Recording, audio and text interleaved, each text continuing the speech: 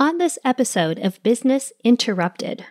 The crisis management and the business continuity role that I did for a few years actually provided me the much broader view of the organization, because when you are doing business continuity and crisis management, you actually touch the entire organization, which is a very good opportunity. But you're a technologist, you look at a data center or technologist in specific areas, you look at depth knowledge about it.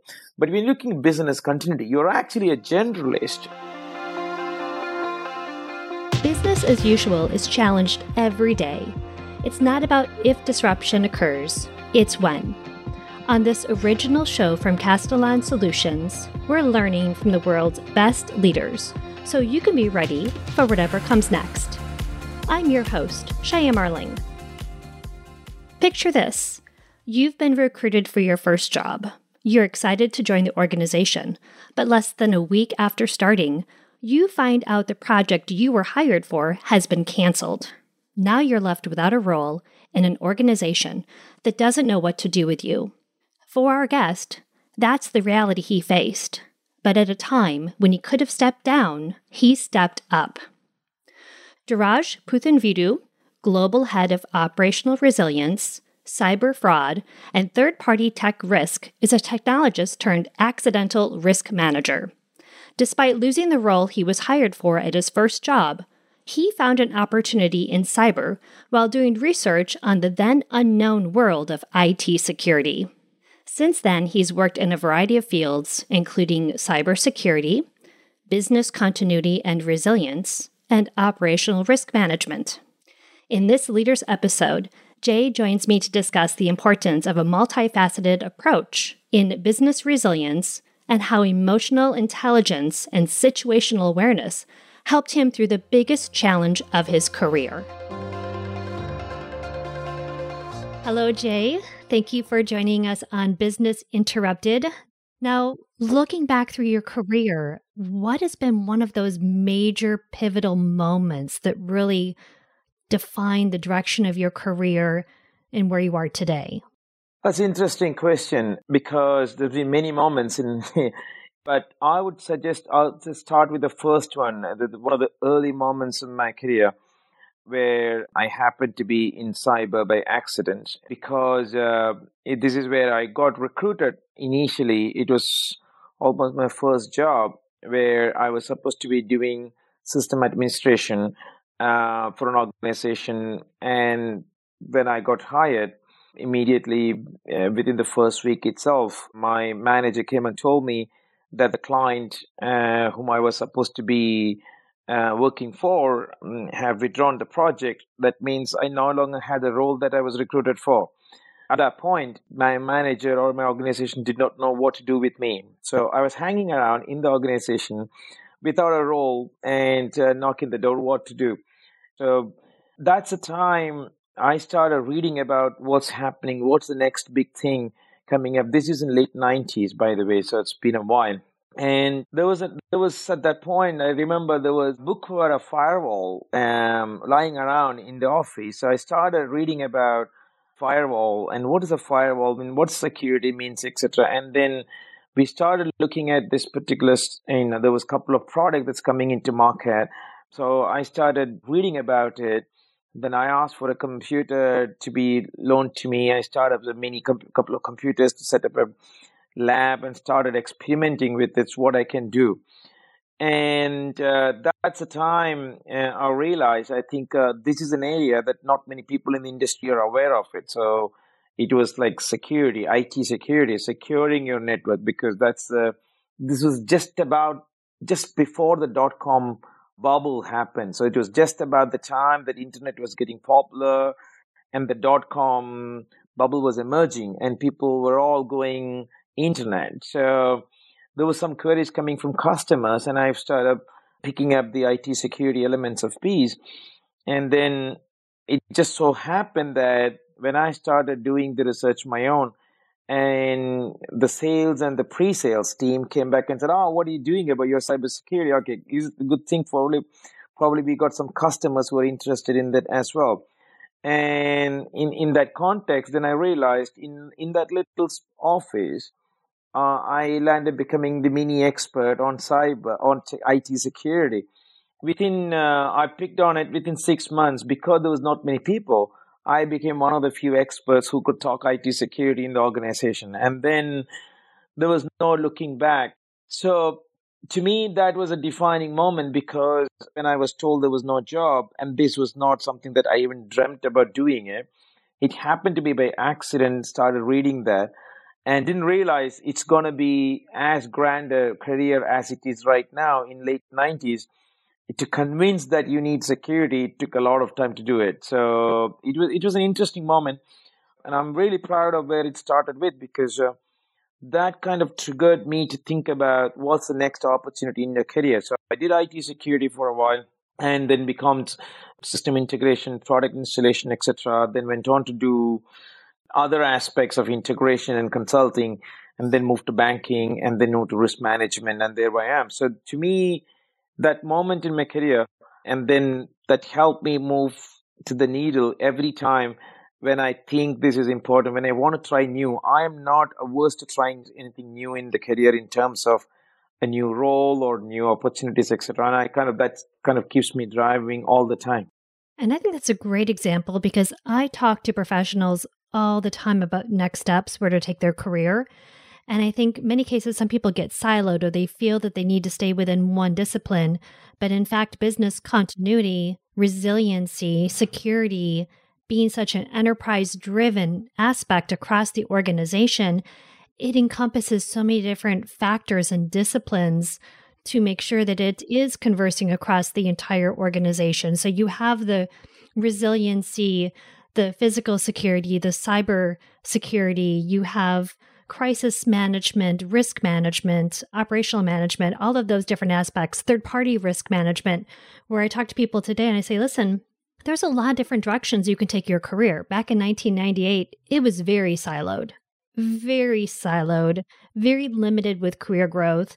And now you look at it today, and quite frankly, there's so many different directions. If you want to get more into the cyber piece, or if you want to get more into the third-party risk management, you can take it upon yourself just like you did in immersing and learning about it and taking that action to really look for that opportunity, right?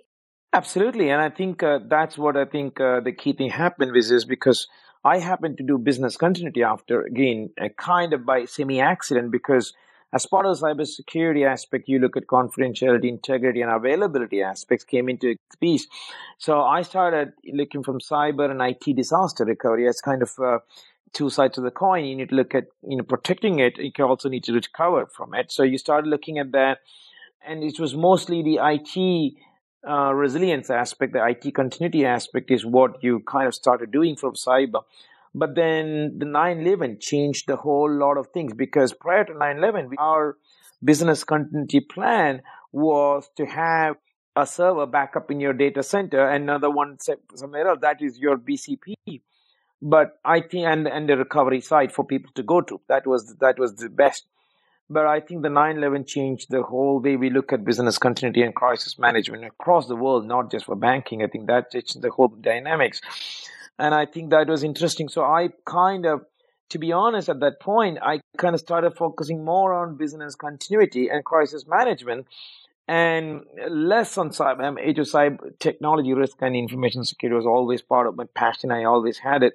But then the priority and the focus of the organization, and also we kind of moved on to more focusing on how are we prepared for a crisis event? Are we prepared for business continuity? So it's kind of tried doing that quite a lot, because that was the bigger risk at that point. Physical attack. We have terror attacks. We had the big natural disasters and other stuff. So a lot of focus spent on business and IT continuity and resilience. And then again, the cyber picked up a piece of it. So by the time then you started looking at it, see, these are all connected pieces. So from a career perspective, if you've done cyber security, if you've done IT disaster recovery, if you've done business continuity, you've done crisis management, the good thing about it, you get to see a bigger organization picture, and the third party pieces coming in then as a supply chain risk became very much important in outsourcing and then insourcing, and then also the entire landscape of threat on supply chain started coming in. So what were you worried about in supply chain risk?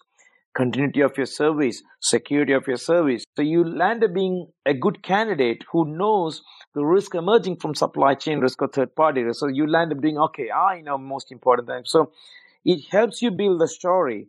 And then when you do that, you also go with credible background and to talk to your stakeholders that I know the stuff. So it's good to move from one to the other. There's also now opportunity. All these disciplines themselves are a big pillars on its own to make a full career out of that. So I think there's an option to switch from, option to stick to, or you can do operational risk management, which kind of covers framework elements of all of that, etc. So there's a lot of things that you can do, and I think you don't have to stick to it. You can do some couple of years a role, then you can move to another role and come back and do the same thing again. It's all about building the breadth, but having some level of depth in certain areas. You can't be master of all, but you pick up your passionate areas, but you're able to talk to, at least do an elevator pitch to your board members when you get to see a topic that is of interest to them. That's so true. And, it's interesting because a lot of individuals, they're trying to grow their career path within this profession, right? And back in the day when it was just the technology disaster recovery, people would find or hit the glass ceiling at a director of disaster recovery back then. That was the term back in 98, 99, or they would become the director of data center recovery. And that was the glass ceiling. They couldn't get above that or beyond it. And now you're seeing that business resiliency, continuity, cyber, the enterprise can be within different bubbles, right? It could be reporting into risk management, especially true with financial banking institutions, or it could report into more technology resiliency, cyber, or it could report into more of the physical security aspect under a chief security officer, or quite frankly, just under the chief operations officer, right? So I tell people within this profession, you can hit through that glass ceiling, but you need to have background in a couple different disciplines, be expert within a couple different disciplines, but be able to have a broad understanding of what's going into that enterprise program as you move your career upwards. You're absolutely spot on. And the IT security and cyber component gives you good depth about technology, the products, and the risk that comes with it. Actually, the crisis management and the business continuity role that I did for a few years actually provided me the much broader view of the organization, because when you are doing business continuity and crisis management, you actually touch the entire organization, which is a very good opportunity. But you're a technologist, you look at a data center or technologist in specific areas, you look at depth knowledge about it. But when you're looking at business continuity, you're actually a generalist. You are a generalist. You need to think about how would the organization can be run in a constrained environment. So you're basically running your business in a constrained environment. So you get a very horizontal view. So that actually helps to look at, if you've done technologies, you move to business continuity and resilience, you get the depth, and then you start to get the breadth. Then you're able to talk about broader operational risk matters, broader strategy matters. It could be, people could be into organization, change organizations, or you could do chief operating officer roles itself, because you don't have, when you do these various risk types, you actually know what are the operational risk element. You could do operational risk role, you could be a chief operating officer, you could do strategy role, you could stick to your CISO technology role, etc. The horizon spreads. In my personal experience, this is me personally speaking about, I think the business continuity experience that and crisis management, very important element, because when you do crisis management, you get to deal with the real senior most people and help them guide through the crisis. So you get that management visibility.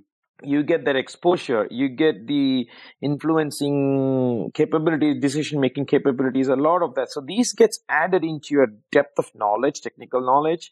I think then you are a credible talent for any senior management role. I don't think there is any limit to any role. You're probably, if you want to be a trader, it's a very different business, but I think there's many other roles that you could do. So you are based in the UK. Prior to that, you were working in India. What are some of the challenges you find when you look at the discipline from a worldwide perspective, international? Because I know that you've worked in different geographies, but not only that, you've managed global teams. So what are some of the challenges when you look across from, worldwide and implementing a program and driving it forward? the most important thing is the cultural fitment of the program, and that's sometimes you underestimate. You could be a global organization, but the local cultures or the regional cultures matters a lot, and that has got a huge impact. And actually, pandemic COVID-19 has been a good demonstration of that. If you look at it, most of the Asia region countries were much better prepared than the West, because the pandemic was always an assumption that it originates in Asia and it impacts only in Asia. So all the pandemic planning, while it was planning, I don't think organizations plan such a big scale of pandemic. It's always thought to be an Asia problem, but it can originate from Asia, but it can spread anywhere. And so you see, when someone experiences a crisis or someone experiences something, their attitude towards a problem, it changes much different to people who have not experienced it. And I think that's one thing. So culturally, any program that you want to roll out, that particular geography is able to relate to that. It's much easier sell than otherwise. It's from top to bottom. You don't have to go to Japan and tell them to be prepared for earthquake. They already know they have to be prepared for earthquake. It's just an example. You don't have to go to Florida and talk about hurricanes. You don't have to go to certain places.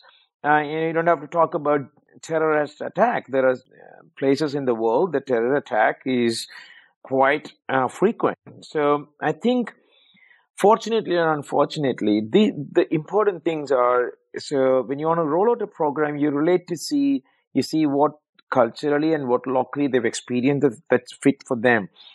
Another thing in your manage the team and the culture, the other aspect is the way you do things is very different. The pace in which you do things is very different. I had an interesting experience. I went to one of those Asian countries and I had a presentation for the first time. It was the first time for me in that country. I made a presentation to a team of 30 members in a big meeting room. I spoke about an hour. I love to speak, so I spoke about an hour.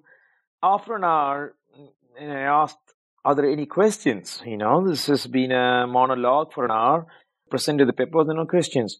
And there was no response. There was actually zero response. Nobody responded to it, anything.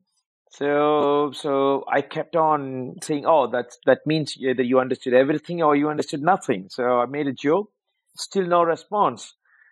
And I finished the meeting, came back up, and I was really confused. So a very senior person who's not from that country, from another country, came back and told me, I hear you. That's not your problem. You will see tomorrow people will start come to you. And then that is so true. Within a week, I've got so many queries about the response, but all one-on-one.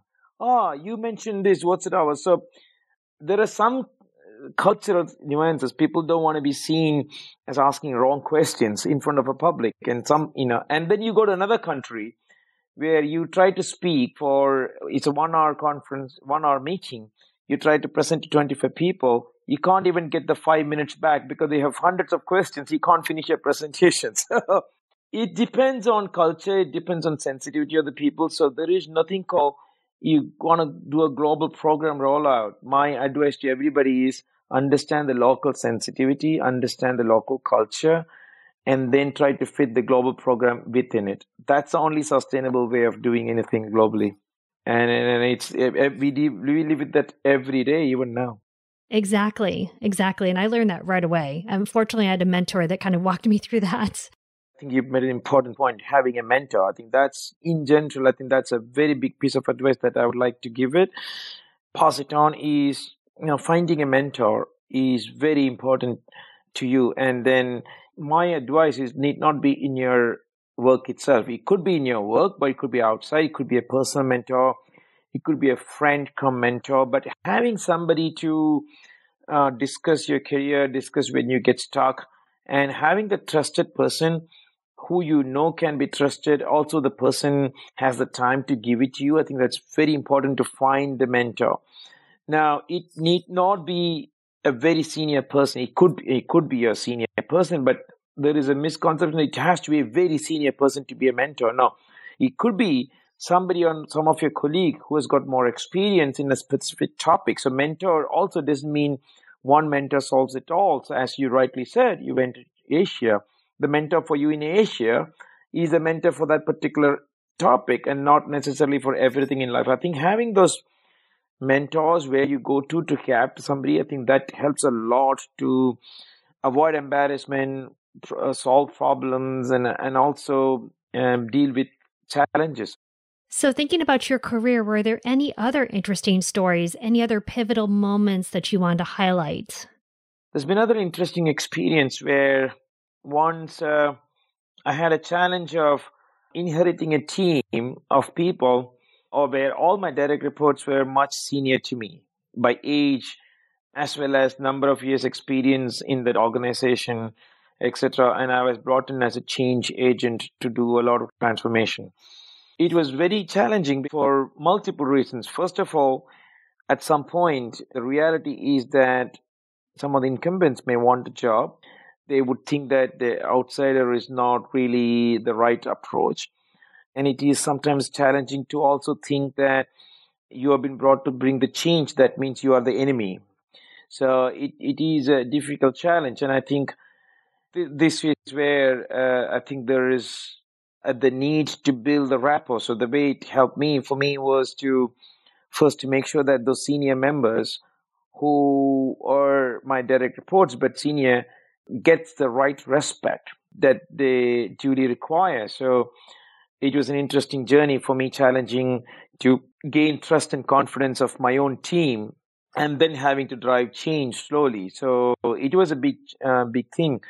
And there was definitely the lesson learned was I started talking to and one of those mentors told me these are the key people who are key to your success because they know the organization well. So it's about mapping those right individuals within the team and within the organization to see how can they be your ally, understand them, respect them, get their feedback, and then be one among them and tackle the problem, not the people. So then I think you take the people out of the equation, that context, look at to see what we want to achieve together. How do we want to drive the change? And then you slowly tackle the problem together. Yeah, in some cases, some people don't want to be part of the change and they get to choose whether to be part of the change or not. So that's an option.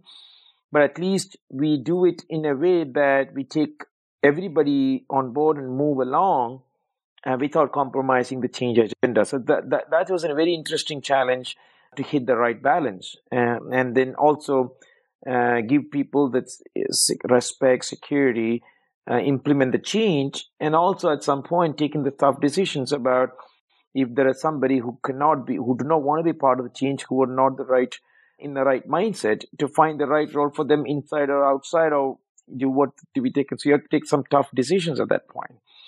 It was tough. Initially, you land up thinking it's going to be an easier role when you see every day one after the other problems are coming in. And you always get the feedback, this is not the way we do it. That's a standard thing when you want to do something changes. This is not the way we do it.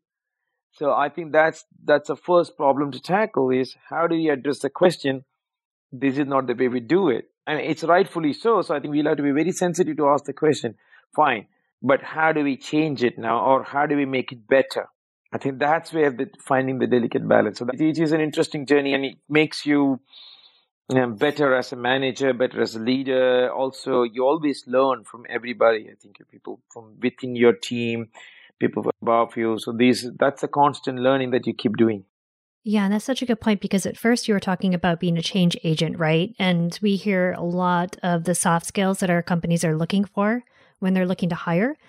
And change agent is obviously one of them, but emotional intelligence. So those examples that you were just using, emotional intelligence is a very big aspect of that. And situational awareness as well is, again, another big aspect, especially when you look at business continuity, because you don't not only have your team and then you're trying to invoke change like you were just speaking about, but then you're having to understand the entire organization and roll out a program that's going to work for the entire organization. So utilizing all those soft skills are so critical, so critical. You use the right words, emotional intelligence and situational awareness. That's the right word. it's been interesting what we've been hearing from our clients and our hiring managers on that. And then helping people within the profession try to elevate their career and looking and understanding their soft skills and how their conversation one-on-one or within a group or within a team, how each conversation impacts what their brand is. And the brand is essentially your attributes, your competencies, your soft skills, which really comes into play as you elevate your career within the profession, most definitely. And also acknowledging the fact that we won't be right all the time in your career. You will make mistakes, and it's more important to learn from those things and move on. And people keep making mistakes so most of the time unintentionally.